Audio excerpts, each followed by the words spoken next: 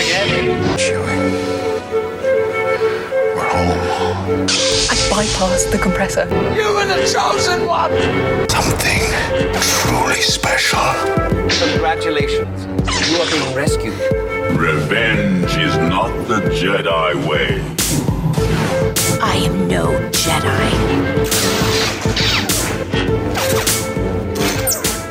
The ability to speak might not make you intelligent, but we're going to try to prove otherwise. This is the Clashing Sabers podcast. I am one of your hosts, Brandon, and I'm here with my co-host. He is currently on the run from an assassin named Rook. It's Devore. I don't know if you should be giving that information out. Rook can smell you. Guys, we are going to be talking about Rebels Season 4 tonight, and Drew is off in the Bacta tank getting some recovery with life and everything going on. He just was not able to make it tonight, so we wish him nothing but the best, and we'll have him back on when we start talking about Ahsoka, because this is our last episode before we talk Ahsoka, before Ahsoka's premiere. And It's almost here. I'm a little excited. So, Devore, we're going to be talking about the fourth season of Rebels tonight. And I thought about, we haven't done Star Warsing in a while, and we'll get back to that. But I know I've talked with Drew about this when him and I first did our Rebels retrospective. I want to know the order that you rank the Rebel season in, from least to greatest. How would you order these seasons? All right, least to greatest. Least to greatest. So we end with the good stuff. Yeah, I would say I would probably go 1, 2, 4, 3. So 1 is your least. Interesting. Yes. But I think it's still good, and I think it gets much more hate than it really deserves, because a lot of times what you'll see people on Twitter, they'll be like, oh, Rebels is great, except for the first season. And I'm like, no, season 1 is good. Season 1 it's just is that, really good. It's just that 2, 3, and 4, particularly 3 and 4 afterwards, go stratospheric, and the show becomes amazing. But season 1 is good. Yeah, see, okay, so I've been thinking about this, and I'm kind of in between, like, where do I put season 1 and season 3? Because my best are definitely season 2 and season 4. And if I'm being completely honest with myself, season 4 wins out just because so much weight in season 2 is put on Twilight of the Apprentice. Like, for me, that carries so much of the bag. And season 4, I think, is a little more well-rounded of a season. So I think I'm going to go 3, 1, 2, 4. Okay. Just because, like, I watched season 3, and we talked about this a little bit last time. Like, I always forget how much I enjoy it, but the episodes that really stand out to me are in season 2 and season 4. So I am really, really excited to talk about it tonight and get ready for Ahsoka. So with Ahsoka coming up, we've talked about this. We've been looking forward to everything. What's like the thing you are most looking forward to when you sit down do you watch it in the mornings? Are you a morning Yeah, watcher? generally. Yeah, I thought so. Yeah, I am. All right, so when you sit down on that Wednesday morning, the 23rd of August, the year of our Lord C-3PO, what are you most excited about? Oh, that's a good question. I think there's so much. I think right now, like when I think about particularly seeing some of the different promotional stuff that they put out, whether it's, the main trailers or even just the little teaser ones that they've been doing, kind of building up. I mean, I am, of course, excited to see, Ahsoka and the Ghost Crew and all those. But I really do want to know what's going on with, Baylan and company. Like, who are these two? Like, they're really interesting. I want to know more about them.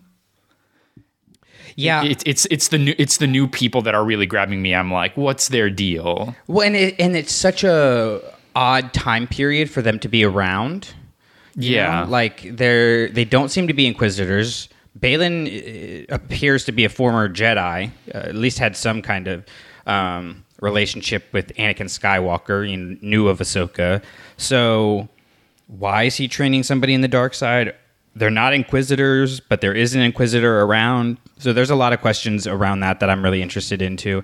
I think I'm just most looking forward to seeing where Ahsoka is at when she starts this story, because I think that's going to set up, like, both internally and externally, the journey that she goes on. Because if we look back, you know, at her first live action appearance in The Jedi and Mandalorian, she is, you know, taking down Morgan Elsbeth's troops and all of that, and it's really clear that she was out there doing Jedi things, even though she doesn't consider herself, as far as we know, to be a Jedi. And so over the limited amount of live action we have with her, we have seen her kind of transition more towards being a Jedi. She's interacted with Grogu.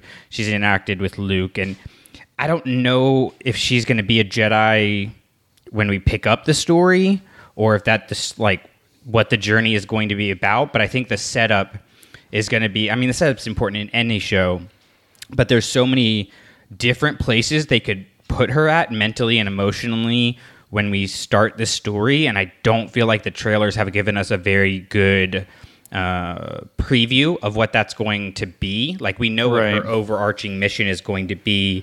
You know, we kind of have an idea of, at least as much as we can at this point in time, you know, what the plot of the show is going to be. But I mean, for me, especially with Ahsoka, it's so much more about that internal journey for her more than it is the external that I've always connected with. So, I mean, this is going to be Dave Filoni's coup de grace. Like, this is going to be him just completely showing off, and I'm really, really excited. Yeah, I mean, we don't have to wait long now. It's almost here, like we said. 12 days at the time of recording, in case anybody is keeping track. So by the time this comes out, I think we'll be in single freaking digits. And I've got to start school and stuff and somehow stay focused on real life. But here we are. But we are not talking about real life. We are talking about Star Wars, and we are talking about Rebels Season 4. So we're going to take a quick break, and when we come back, we will jump into Rebels Season 4 and 3 things we think are going to connect with Ahsoka. Something's coming. Something dark.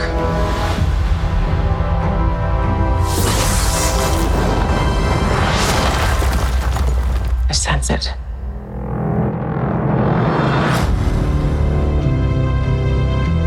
This is a new beginning. For some, war. For others, power.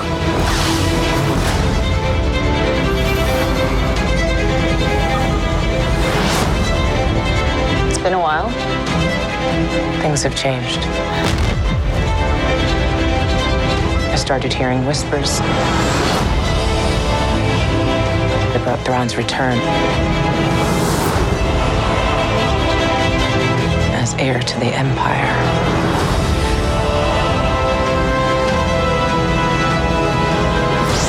We have to prepare for the worst.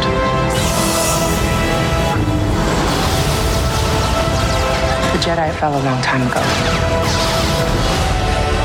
There aren't many left.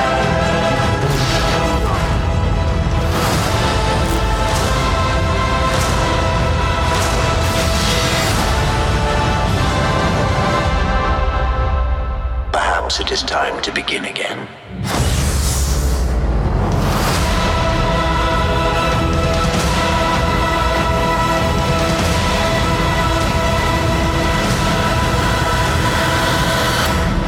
Welcome back, everyone, and it is time to look at Rebel Season 4, trying to figure out what Ahsoka is going to look like. And for those of you who have not checked out our first 3 episodes covering Seasons 1 through 3, make sure you go check those out. They were a lot of fun.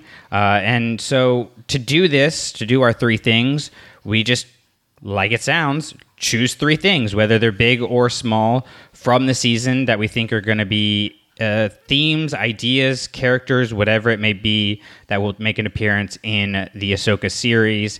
And these are not in any particular order. This is not a ranking. This is just a speculation, if you will. And so with that in mind, Devore, take it away. What do you got on your list? All right. Well, first things first, to set everything up. Believe it or not, this season was the hardest one for me to come up with lists for. Okay. Good. Me too. Okay. Because like you can't use the end because like that's duh. You know, you want to make interesting podcasting, so it's not like, you know, oh, Ahsoka and Sabine are going to go on this mission and they're going to find Ezra. Like, no, duh. So it's hard to goldmine this. Exactly, because, you know, for all the seasons as we've gone up here, you know, we've had the sort of implicit criteria. You've brought it up of like, well, we're not going to pick obvious things like, oh, Chopper's here, so he's going to show up. But then, like, with season 4, it's like when you strip all that out, it's like, what? You're like the TIE Defender? Like, what do you, what's left to pick? Like, there's so much heady stuff in season 4 that it's really a challenge to say, like, well, what's not the low-hanging fruit? So yeah, compared to the other seasons, this one is very hard to do, but still I think I've come up with at least some kind of semi-interesting, not too obvious things. So the first one that I want to talk about comes from the season opener. So it's basically that two-parter where we're on Mandalore, and really has to do with Sabine and the clan Wren. And I don't know to what extent the show will dwell on it, but I'm thinking that at least to some degree they will touch on the fate of Sabine's family, because after all, we get to the end of Mando season 3 where they're all unifying to build, and as far as we can tell, there ain't no Wrens there. So I think, yeah, we've had this already, you know, we've had this whole setup about what happens after Rebels and the Night of 1,000 Tears and all the Mandos having to go underground. So it's like, yeah, it's a question, like, what happened to, we know where Sabine has been on this whole time because she's been on this mission to protect Lothal, but like, what about Ursa? What about Tristan? I'm blanking on her father's name, but like all of them, what happened to them? Yeah, that's interesting because I think it was Rosario Dawson came out and said that at least Ahsoka starts during the time of Mandalorian season 3. So all that stuff with the reunification and the Darksabers going on, and I mean, Sabine held the Darksaber for a while. Like we talked about it last time. Like she was the owner of the Darksaber for a short time, and the philosophy around, you know, Bo-Katan's taking of the Darksaber instead of winning it in combat from Sabine, like it takes two to tango. So Sabine was a part of that bastardization of their history, if you will, at least from their point of view. So how does she fit into the Mandalorian culture at this time? Does she, you know, if being Mandalorian is a creed and not a race, then does she still identify as Mandalorian? You know, has she been away so long that she's disconnected from that culture? Could be a really interesting thing to consider. And yeah, I mean, you do have to ask yourself, where are they? Like, we already kind of wonder, where were the Mandalorians during the original trilogy? You know, because there's so many of them that are still alive, and you would think that they would be playing a factor, but the Empire took them out so completely that apparently it stopped, you know, kind of broke their spirits. And so if it's breaking the spirits of the common man, like, does that mean it came from the top? Is it a trickle down kind of situation where the Wrens and leader of these clans really just felt so defeated, if they survived at all, that it kind of broke the culture? So that's, I was thinking about, you know, how could the Mandalorians fit into this? And I didn't really consider the family aspect of it, because we're going to have so much stuff packed in here. If they do bring in their family, like, how do you think that they would do it? Like, if you were writing the show, you know, just storyboarding it, where would you fit them into the story? Yeah, I don't know that even if they're necessarily alive, that we're necessarily going to see them. I think they would probably instead just be kind of alluded to, that we would get some allusion to or reference to the Night of the 1,000 Tears and all that. Because you were just sort of talking about all that stuff. Like, I was trying to think recently about, like, trying to line up the Rebels timeline with the Mando timeline, and trying to think about, like, well, presumably, you know, if we end this little Mando arc at the beginning of season 4 with the Empire defeated on Mandalore and Bo taking the Darksaber and reclaiming her mantle, then you have to think that, the Empire's retribution in the Night of 1,000 Tears comes not much after that. So, like, maybe around or very shortly after the liberation of Lothal. Yeah, maybe? that would make sense. Like, one would think the Empire wouldn't wait that long. So, yeah, presumably Sabine finds out about what's happened and yet still remains, on duty in Lothal. I mean, one would think, at least at a minimum, that she's not cut off from the news. You know what I mean? Yeah. So, yeah, it's just really interesting to think of, like, what is her relationship to the events that we know have unfolded from having watched The Mandalorian.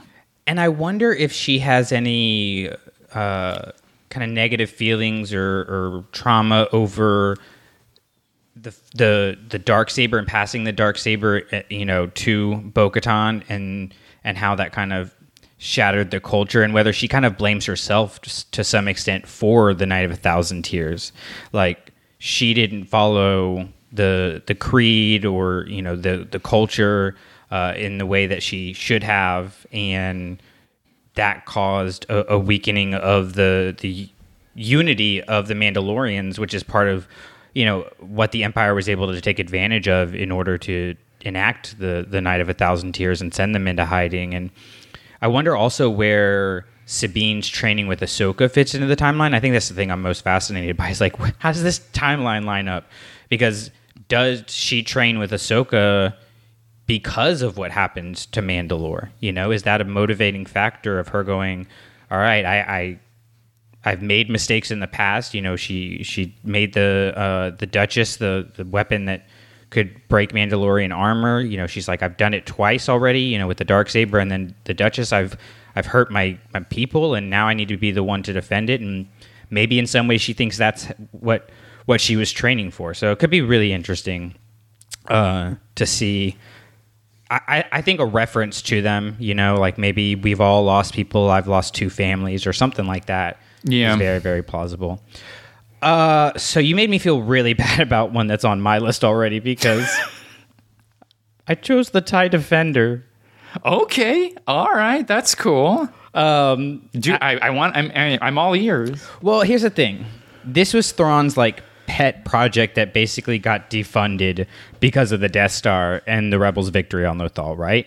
So to me, it would make sense for Thrawn to still believe in this project, and he doesn't do anything without a real belief in his conclusions. So he's not going to give up on the TIE Defenders very easily, and I think he could be of the mentality that if the Empire had the TIE Defender instead of the Death Star, that the Empire would have remained. It would have won the war. And so he, being the heir to the Empire, is like, okay, I'm going to correct the mistakes of the past. We've seen those kind of ideas in the sequel trilogy of, I will finish what you started. The First Order, in books, it talks about the First Order believing that they could do right where the Empire did wrong. Maybe that starts with Thrawn. Maybe that becomes part of the culture through this TIE Defender project. And just with the technology that they have now, and knowing how the Mandalorian went back to kind of old school with regards to how they shot ships and stuff, I think it would make a lot of sense to have the TIE Defender in here and to have it be this big threat, another barrier of for Thrawn coming back into the galaxy, to push the rebels back. And it was pretty clear, if there were more TIE Defenders with their with their shields and hyperdrives and everything, it was pretty clear the X-Wings and the Y-Wings and things that the New Republic is still using were not going to be a match. So a lot of, nerds like us think practically of well, where did the money come from? Where the story just asks what does the story need? But it could be, that Thrawn, uses the Chiss Ascendancy to build this, new empire, and the TIE Defender becomes kind of the base of that. and they funded that, and this really puts the New Republic on their heels because you have to have something new that makes them a threat other than just Thrawn. Like, Thrawn is going to be the big threat. Like, he's going to be leading everything, but you can't just have Thrawn and a bunch of stormtroopers and then just be like, well, that's it. You know, if we're going to be starting, which I think part of what Ahsoka is doing is starting this in-between war, in between the original trilogy and the sequel trilogy, you have to have a force to be reckoned with.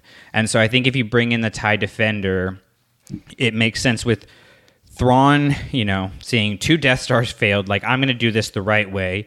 And then we see Thrawn fail, and so the First Order takes the message of, well, Thrawn was wrong too, so we're going to go even bigger and badder, and, you know, with Starkiller Base, where it kind of becomes this cyclical thing of this Empire into the First Order and everything just becomes this circle of self-destruction by trying to base everything they have off of these weapons. All right. I like that. Last episode, you made the prediction of live-action Bendu. This one, you're making the prediction of live-action TIE Defender. I mean, I would love to see the TIE Defender in live action. It's a pretty cool ship. I am going all out, man. And could you imagine the toy sales? The toy sales Yes. would be insane. Yes. Detachable wings and everything like that. Yep. That'd be pretty dope. So, all right, what else you got, my friend?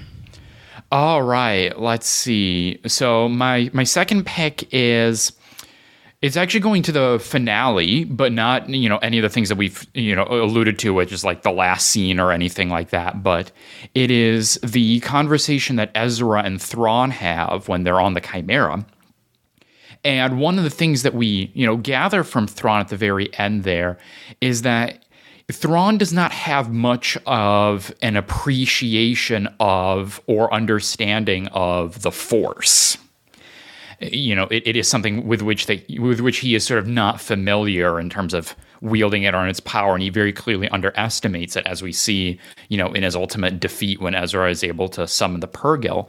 And so I think that is going to be relevant because I think potentially when we see Thrawn back in Ahsoka and, you know, him stewing in and kind of meditating on his defeat over Lothal by Ezra, perhaps he has gained a greater appreciation or recognition of the power of the Force and its role, you know, in terms of, you know, the grand, you know, battlefield calculus. So, yeah, I would point to that. I think that's a really interesting idea because we know Thrawn has had interactions with Force users throughout his life, right? So it's not like he doesn't believe in the Force, because in the Ascendancy trilogy, they have characters that are called Skywalkers, and they basically navigate the ships using the Force. And then we have, you know, him having interactions with Anakin and then later Vader.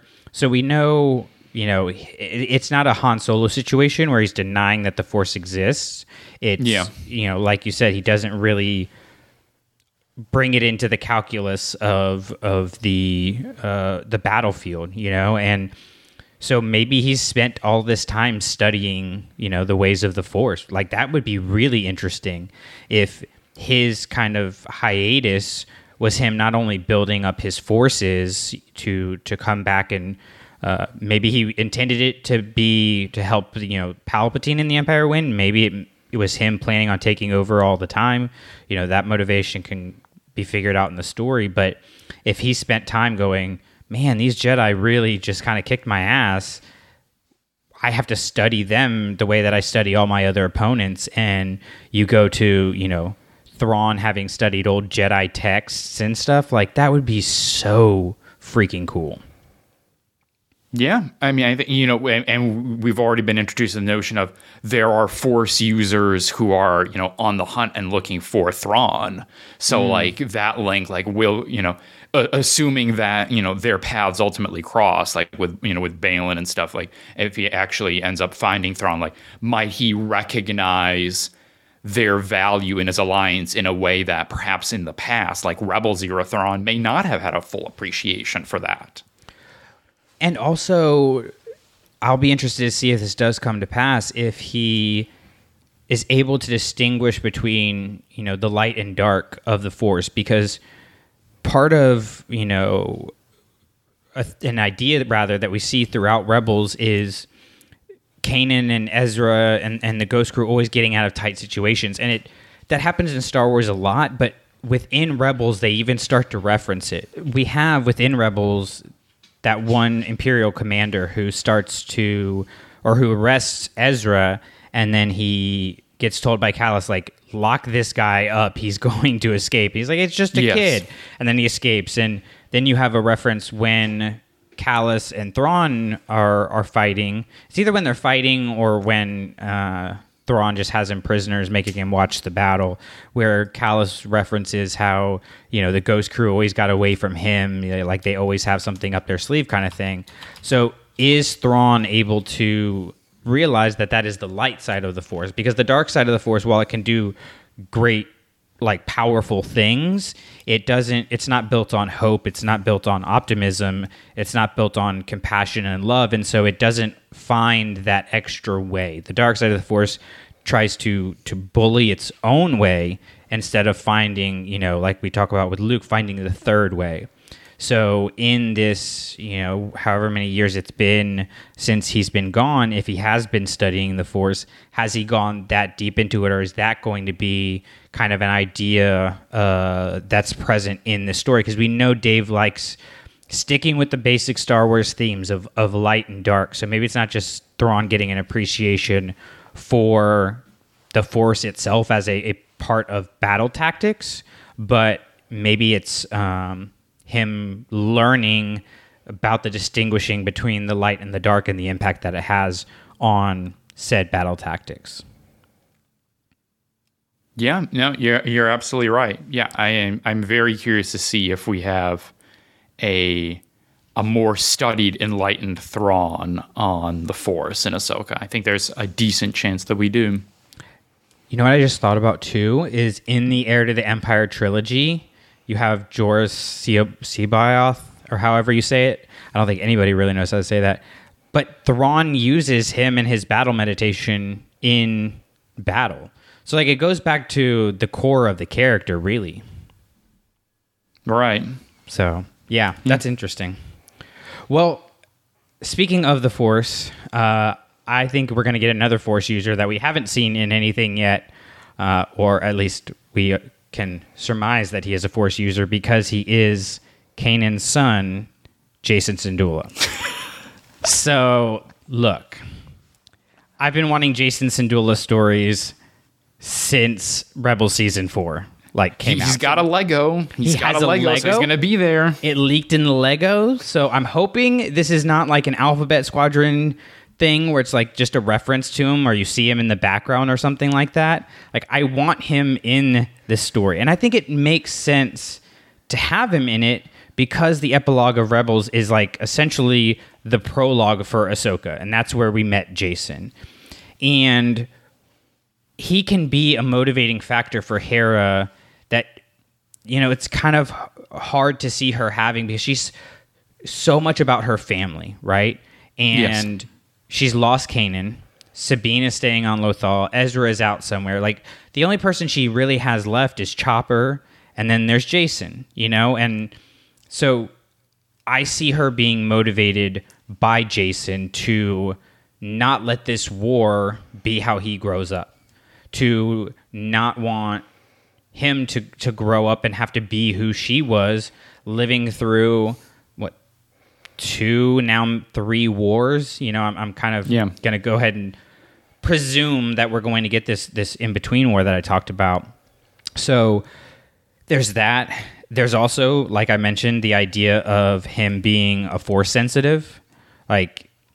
Okay, if he's a Force sensitive, we know Ahsoka's not going to be out here training Force sensitives. Baylan, Shin, the other Inquisitor, there's way more Darksiders out there. I don't think, Hera's going to necessarily think about Luke. I don't think that makes a lot of sense. There's not much of a connection there. So who does she go to make sure that Jason learns how to handle these powers appropriately? Ezra Bridger. And I think Ezra could come back and train Jason and pass on the lessons that Kanan taught Ezra. Because in season 3, Ezra talks about how much Kanan taught him about just being a good person, right? So it's not even really about the Force. Like the Force, I think, could be the thing that connects the two together. But I think it would really be this beautiful thing where, Uncle Ezra kind of gets to become the father figure here. And through him and through the lessons that Kanan taught him that he then passes on to Jason, you're able to have a father-son type relationship there. You're able to have a connection, whether they're blatant about it or just us fans get to go, that's really cool, of Kanan and Jason together. Because there is that line in the epilogue where, it's kind of just cheeky, but Sabine says, and we all know who his father was. Yes. And it's like, it's honestly kind of sad when you think about it, because he's not going to know who his father was. The one that's not going to know is him. And when you have special abilities like that, like the Force, there's things that people who don't have said abilities will just never understand, right? Like, to me, it's kind of like mental health stuff. Like, somebody who doesn't have the same, mental health issues as you can empathize with you, but they're never fully going to be able to understand it. And you're not going to feel fully heard until you're able to meet with people who are like you and learn from mentors who have gone through the struggle that you've gone through already. And while the Force, is not the same thing, obviously, I think it's metaphorically similar. And without a positive male role model in the Force, there, who does Jason go to? Well, I mean, Balin or, Shin or the Inquisitor, or there's so many wrong paths for him to go down. So I think for Hera, Jason could be a motivating factor of, we need to get this done and we need to get this done now. Because there does seem to be, in all the trailers that I've seen, a real sense of urgency for Hera. And we know that she's not one to just kind of sit back and wait. Like A New Dawn, she was out there building the rebellion. She was not going to wait for the war to start. She was going to be prepared when it did. And I think the stakes get raised when you bring in, found family so big in Rebels, but it's your own flesh and blood. It becomes another level kind of thing. Yeah, I would love for them to actually do something with Jason.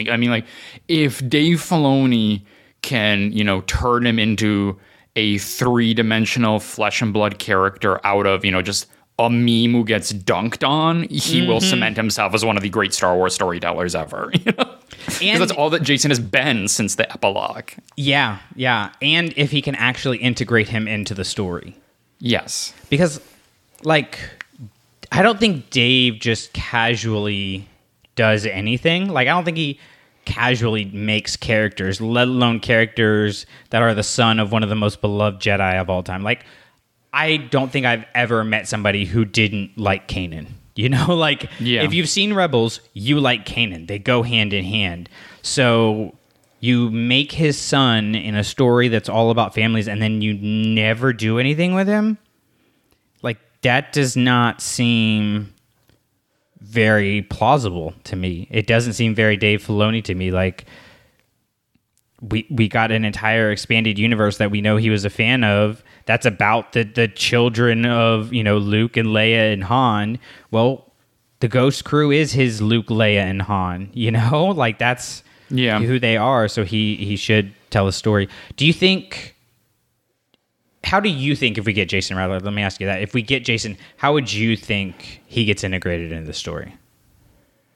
Oh, that's a good question. I know he's still going to be, how old would he be at this point? He'd be 10, 9, 10 years old, right? Yeah, we don't quite know exactly how the epilogue part lines up with, we don't know if those are all happening at the same time. Yeah. So there's some flexibility. Yeah. Yeah, but if if we imagine that at least, Jason is born around, let's say, Battle of Yavin time, 0, around that time, and this is happening, 9 years after, and he's 9, 10 years old. He's somewhere about that. at the least. So like, that puts him well at an age that like, you could actually make a character out of him. Like he's basically, Phantom Menace Anakin age. So like, I think he could be there, possibly as sort of like a tag along to Hera's missions and whatnot, and that way, and being sort of part of the search. I don't anticipate him being like a main central character. I think he might be there sort of more in a kind of supporting capacity. And it would be interesting too, thinking about, you have him, you have Ezra, you have Grogu, you have all these, Jedi that are out there. How does it start to integrate with Luke? What role does Ahsoka play in it? How does this affect, what's going to happen with Rey in the new Jedi Order movie? Like, it could be like, you brought it up. Jason's kind of been either one of two things, either just a complete like meme to get dunked on, or people like me who are like, we need Jason Syndulla stories. And so if you keep building up all these, Jedi, whether they're formally Jedi or not, with Ahsoka, with Grogu, and like everybody I said, you start to question like, all right, how does this make sense with it being just Rey and Luke later on? And I don't necessarily think these characters have to die, because I don't necessarily think that's the easy out almost, and Star Wars doesn't do that. It likes to have its heroes live, and so when they die like Kanan, there's a greater impact on the story. So I don't necessarily think all these Jedi have to die off or anything like that, but they would definitely have some questions to answer in future storytelling. So, all right, my friend, what else you got on your list? All right. Well, in some ways, what you were just talking about there with Jason and sort of related characters does neatly get into one of my, or at least my third thing, which is sort of the coming to fruition of the Kanan Ezra relationship that happens in season 4, and really just this whole theme of masters and apprentices. So of course, their relationship as student and teacher goes all the way back to season 1, and it goes through the entirety of Rebels. But what we see here at the end is that, of course, Kanan sacrifices himself in order to save the Ghost crew and Jedi Knight. And then we see Ezra sort of going through a period of confusion and uncertainty and not being sure how to move forward without Kanan, but then sort of gaining a sort of clarity and sense of purpose from looking at his example. I think it's A World Between Worlds sort of ends with that beautiful final scene where he talks about how like the one last lesson that Kanan gave him, that he knew what to do. So this whole theme about like masters and apprentices and sort of passing on the lessons to the next generation, I think that was something that is going to come into play, because we have already, of course, had it alluded to of at least one time master-apprentice relationship in some capacity between Ahsoka and Sabine. So is there something similar where, like, maybe I'm not sort of, I'm not floating us to the possibility like Ahsoka dies in this show or even this season of the show, but that whole notion of like passing on what you have learned. And, there was that little teaser not that long ago that Star Wars put out about like this whole theme of masters and apprentices, and was showing all of these different examples. They're like, your Qui-Gon Obi-Wans, your Obi-Wan Anakins, your Luke Reys, that had that Yoda line about like, we are what they grow beyond. That's the Last Jedi line. We are what they grow beyond. That is a true burden of all masters. That's the line. It's like, are we, we get that, of course, with Kanan and Ezra at the end of season 4. Might we get something similar like that in the context of Ahsoka, where, Ahsoka has, she of course is, she's the titular character and she's at the forefront, but perhaps there is a kind of like stepping back and allowing this new generation to kind of take the fore there. That would make a lot of sense. I mean, she already kind of did that with Grogu. Mando asks her, you didn't train him. Why are you letting Luke train him? And she talks about, he made his own choice.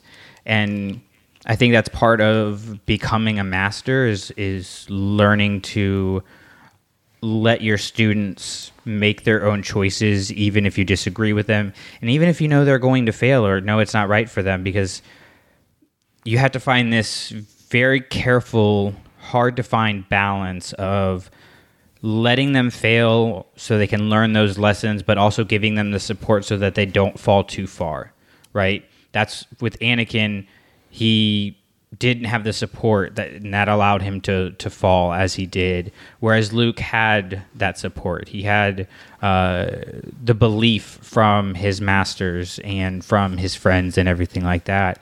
So there's that aspect to consider. And does, again, this goes back to kind of what thing I'm most looking forward to. What is Ahsoka's headspace at this time in the story? Because she's gone through a lot, and I just was, rereading Ahsoka, the book, and I know there's some questions to its validity as far as canon because of Tales of the Jedi and other things. But at the end of the book, when she decides to become Fulcrum, she talks about she doesn't want to be on the front lines fighting anymore. She wants to find a new way to help the rebellion. She doesn't want to just be a soldier because that's all she's ever been.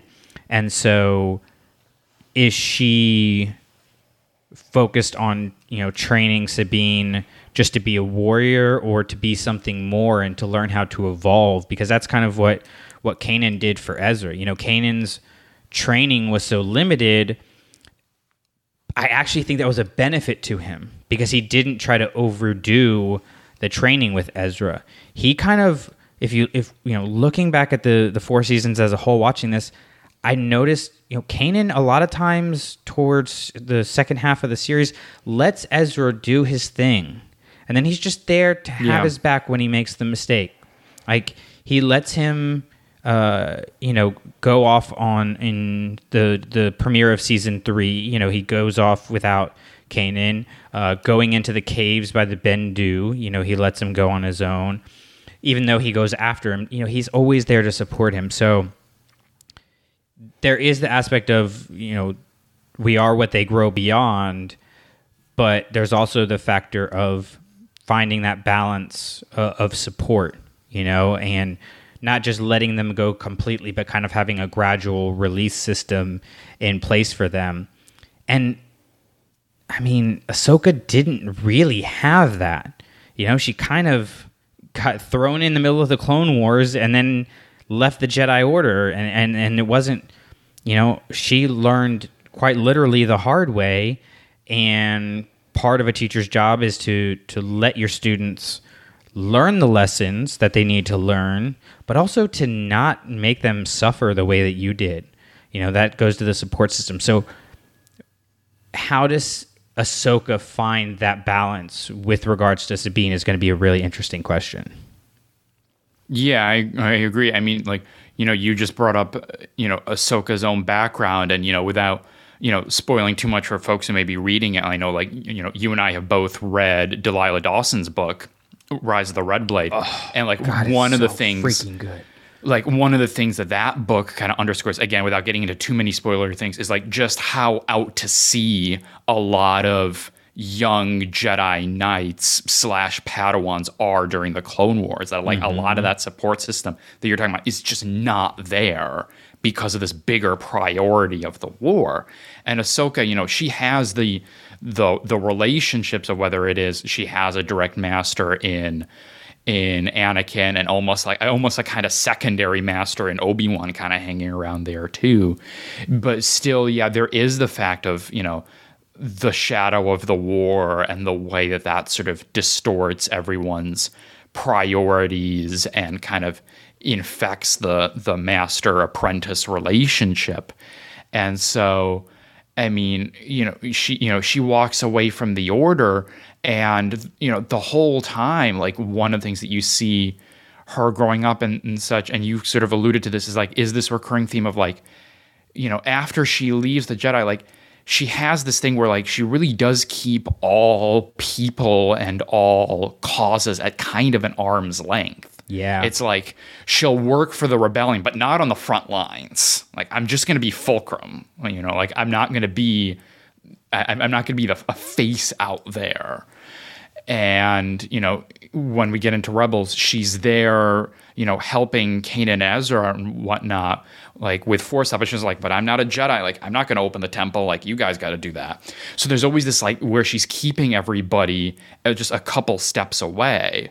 And so now, what's been alluded to with Sabine is like, here's her, like, potentially allowing someone to get close to her. And, like, what's that bringing up? And, like, how is she going to sort of deal with that, like, both internally in her own head, with all the things that she's been through, but then also maybe, like, try to overcome some of that for the sake of, Sabine and helping others. Yeah. And so I guess this is going to be kind of minor spoilers for Rise of the Red Blade. I'm not going to get into specific details. So if you're not like, I don't want to, if you're okay with knowing a little thing that's not going to spoil the book that much, keep listening. But we see a knighting ceremony during the Clone Wars happen very haphazardly. That's all I'm going to say. And so this idea of we have our structures and our belief systems until it gets too hard or until there's an emergency, and then suddenly those morals no longer matter. Those traditions no longer matter. It's kind of like Bill Burr's character saying to Mando in season 2 of like, is it you can't take your helmet off or you can't show your face? And like, what about, when things get hard, you just change your belief system to fit whatever you need it to be? That's kind of what happens with the Jedi. So I don't necessarily think Ahsoka is like an anarchist or anything like that, but I don't think she wants to be a part of any formal ideology because she's seen that fail and she's seen that. And you can look in our own world today, like everybody's guilty of it to some extent. Like when things get hard, we try to find the easy way, and sometimes we sacrifice the kind of the person we want to be, our own morality or principles in order to get to that end. And I don't know if Ahsoka necessarily did that. We do have huge swaths of time where we don't have stories with her. We still have questions about where she was, during the original trilogy and things like that. But so I don't know if, she's experienced this through her own actions or just through seeing so many things go wrong in the galaxy. But I think she's going to have some apprehension about joining any formal situation. And yeah, that's really, really interesting. Kind of goes to my last one, which is like the idea around the need and or the desire to fight. And this is not necessarily the same thing as you talked about a couple episodes ago of like how we choose to fight, which is a big theme in Star Wars. But this is about the actual need or want to fight. And I say that because, a lot of the end of Rebels is bringing all of these different characters together around Ezra, who have been present throughout the whole series to fight to save Lothal. And they all have different purposes, but they all have a purpose. Even Hondo says, I would do anything for that boy. Like he's fighting for Ezra, not for Lothal. And you have the clones who are fighting because they want to fight for something they believe in instead of just fighting for something they were told to fight for. And that kind of becomes the factor that the Empire is missing, is they're doing it just because they were told to, not because it's something that they believe in.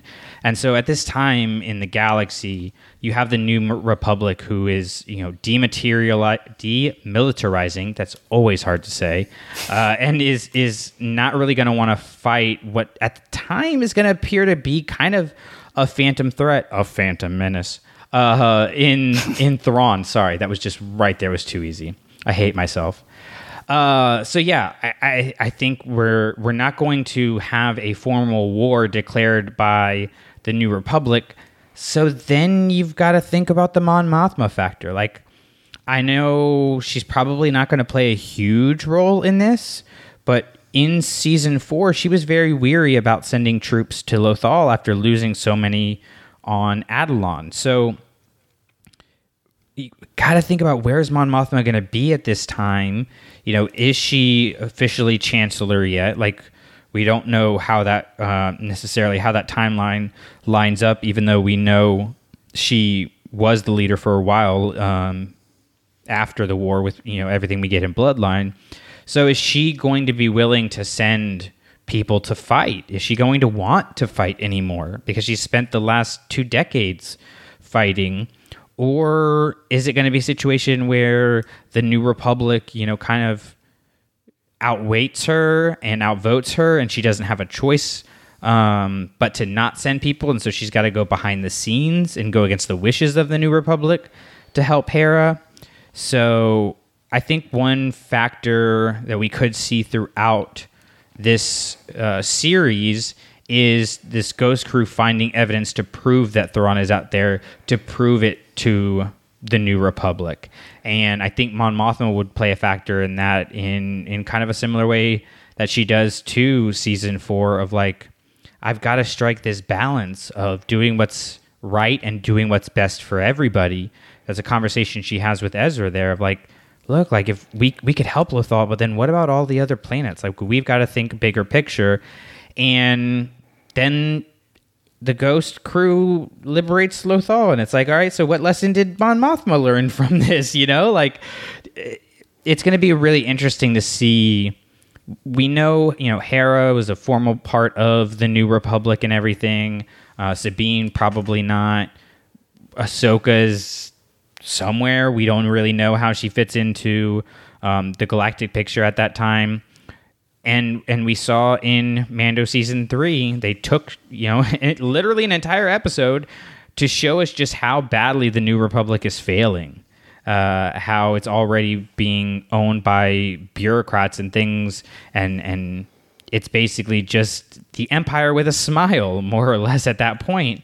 So there's so many factors there to consider of like what's going to motivate these characters to fight. And Mon Mothma stands out to me in particular, not because I think she's going to have a huge role to play in the series, but I think she is going to be this fulcrum, no pun intended, this fulcrum of based on what her beliefs are and what she's able to pull off at this time. Like, I doubt she can just say, yeah, we're sending troops without a vote, because that would be very much like just her being an emperor, which she's going to be very wary of. But also, is the New Republic going to believe them, that Thrawn is out there? You know, it's the trailers to me have made it very clear that like not everybody knows about Thrawn, you know, whether they even knew of him at all or they just think he's dead or whatever it may be. He's a phantom. He is a ghost out there in the unknown regions, in wild space, wherever he's been. What's going to get these people to find a rallying point? You know, we already talked about it a little bit with Hera and her son, you know, and that motivating factor. And there was another line in the season that really stood out to me. It was Kanan and Hera talking, and Kanan asks her, when are you going to feel like you've done enough for this rebellion? And then she replies to him, I guess when the Empire is overthrown and people are free to live the lives the way they want again. So does she believe that people are able to live the way they want again if Thrawn is still out there, if that threat is still out there? So what does that, you know, factor do to her? So I kind of encompassed a lot in that, but all of it, to bring it back around, goes to, are these characters going to want to pick up the fight again? Are they going to need to pick up the fight again? Like, what is their relationship with starting and going into another war after they've just gotten out of, for most of them, 2 back-to-back wars? It's going to be really interesting to see how that develops, because I think you still have to keep the movies as the big things. You know, those are the tent poles. So I don't think you can have this Mandoverse war become bigger than, you know, what we had in the sequel trilogy or the original trilogy. Or, I mean, I don't think anything will ever be bigger than the Clone Wars as far as scale and everything. But the mindset of these characters, I think, is going to play a huge role in how that develops. Yeah, I agree with you. I mean, this is this is a whole topic of conversation in and of itself. But it's like just Star Wars. Star Wars' relationship to the concept of war, because it is interesting that the franchise is, on the one hand, I think very clearly it is anti-war. Yes. But it is also not pacifistic either. Yeah. And so it's like, how does it negotiate by, on the one hand, like promoting a message about talking about the costs and consequences of fighting, while also at the same time affirming and reaffirming the necessity of fighting in many circumstances. But again, that's a whole other thing to get into. It's this idea of like, where's the line, Yeah. And the reality of it is the line is always moving, Yeah. and it's not always a straight line, And so that makes it way more complicated, which, I mean, I think that's a major factor in why Star Wars has been so successful, is like you get to see these different aspects of, like, unfortunately, war is such a part of our human culture. It's one constant that we've had through all of the millenniums or whatever, thousands of years that humans have been around. Like, we've always been fighting with each other in one way or another. And so whether those are, small personal wars or big galactic wars, like, we have to figure out our relationship to it, especially in America coming off of, 20 straight years of war. Most of us, have lived in a time where most of our life was spent in a war. And so whether you fought in that war or you didn't, like, you have thoughts and opinions on it. And I think Star Wars just so beautifully gives us these different perspectives on it, like you talked about, with just, it's not glorifying war, but it's also not denying the necessity to stand up against, evil and to fight for what's right. But that goes, and it just so easily ties into what you talked about before on the past episodes of how we choose to fight. Like, I think those two ideas go together of, like, when you decide what you need to fight for and what you desire to fight for, at the same time, you have to decide how you're going to fight for those things. And that's going to be really interesting to see, because we have so many characters that are in such vastly different places in this story. Yeah, exactly. As you said, all of these main characters have different relationships and degrees of relationships to various sorts of conflicts, be that the Clone Wars, the Galactic Civil War, what's happened on Mandalore and things like that. And what is it like to be staring down the barrel of, because, if you think about it, if you think about what Ahsoka and what is happening in the Mando timeline here, in the context of what has happened, it's you've had, the Galactic Civil War, and you had Endor, and people are like, okay, well, Endor is this is the end of the war, it's the end of the Empire. Then a year later, you have Jakku. It's okay, well, here's the end of the actual war in the Empire.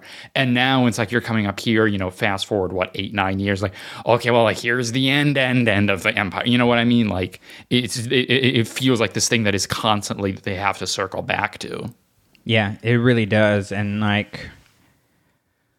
is the sequel trilogy going to be the punctuation on the end of that? And if it is the punctuation on the end of that sentence, okay, where does this upcoming war that we're going to have fit into things? It's going to be really interesting. I'm so excited for Ahsoka. All right, so we've done, you and I have been doing all 4 seasons. We had Drew on with us before too, but between you and I, we've now come up with 12 different ideas of things that could be in the Ahsoka series.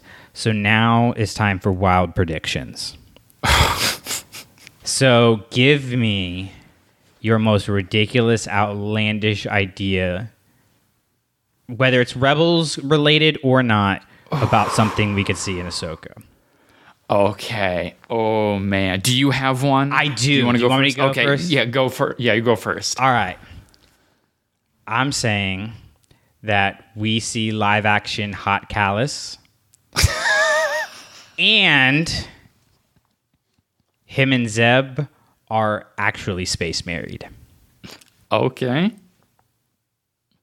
I like it. I mean, I was going to throw in there and have adopted a child too, but I wanted to, play it safe. All right. I like that. What do you like got? that a lot. Let's see. Oh, just ridiculousness. Like, don't overthink it. Yeah. Snoke. Some connection to him. Oh, man. I don't know. Oh, my God. Ezra is Snoke. People have been saying it all along. There you Thrawn go. is Snoke. That's the one that we haven't had yet. Thrawn is Snoke. You heard it here first. Well, guys, we are going to be covering the Ahsoka show on the network throughout the entire series and season.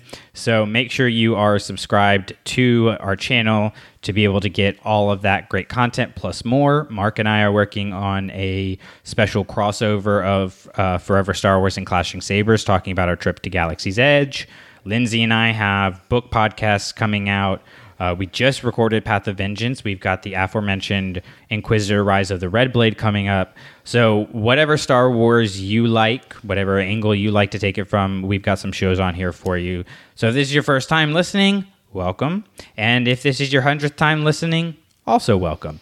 We love our community and we love our people over on Facebook. So shout out to our great people on our Facebook group. And then that is Star Wars Clashing Sabers.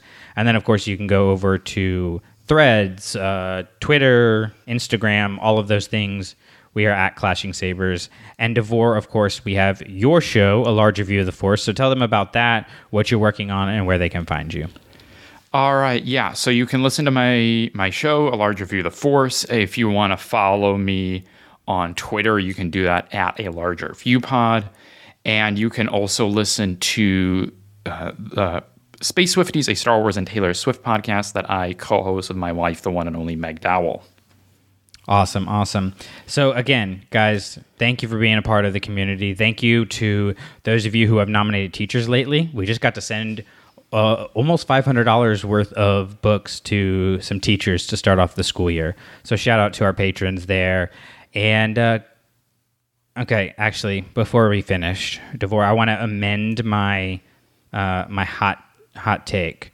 Okay. I'm gonna say we don't just get married to Zeb Hot Callus in live action, but married to Zeb Hot Callus in live action is going to be a member of Batch 8.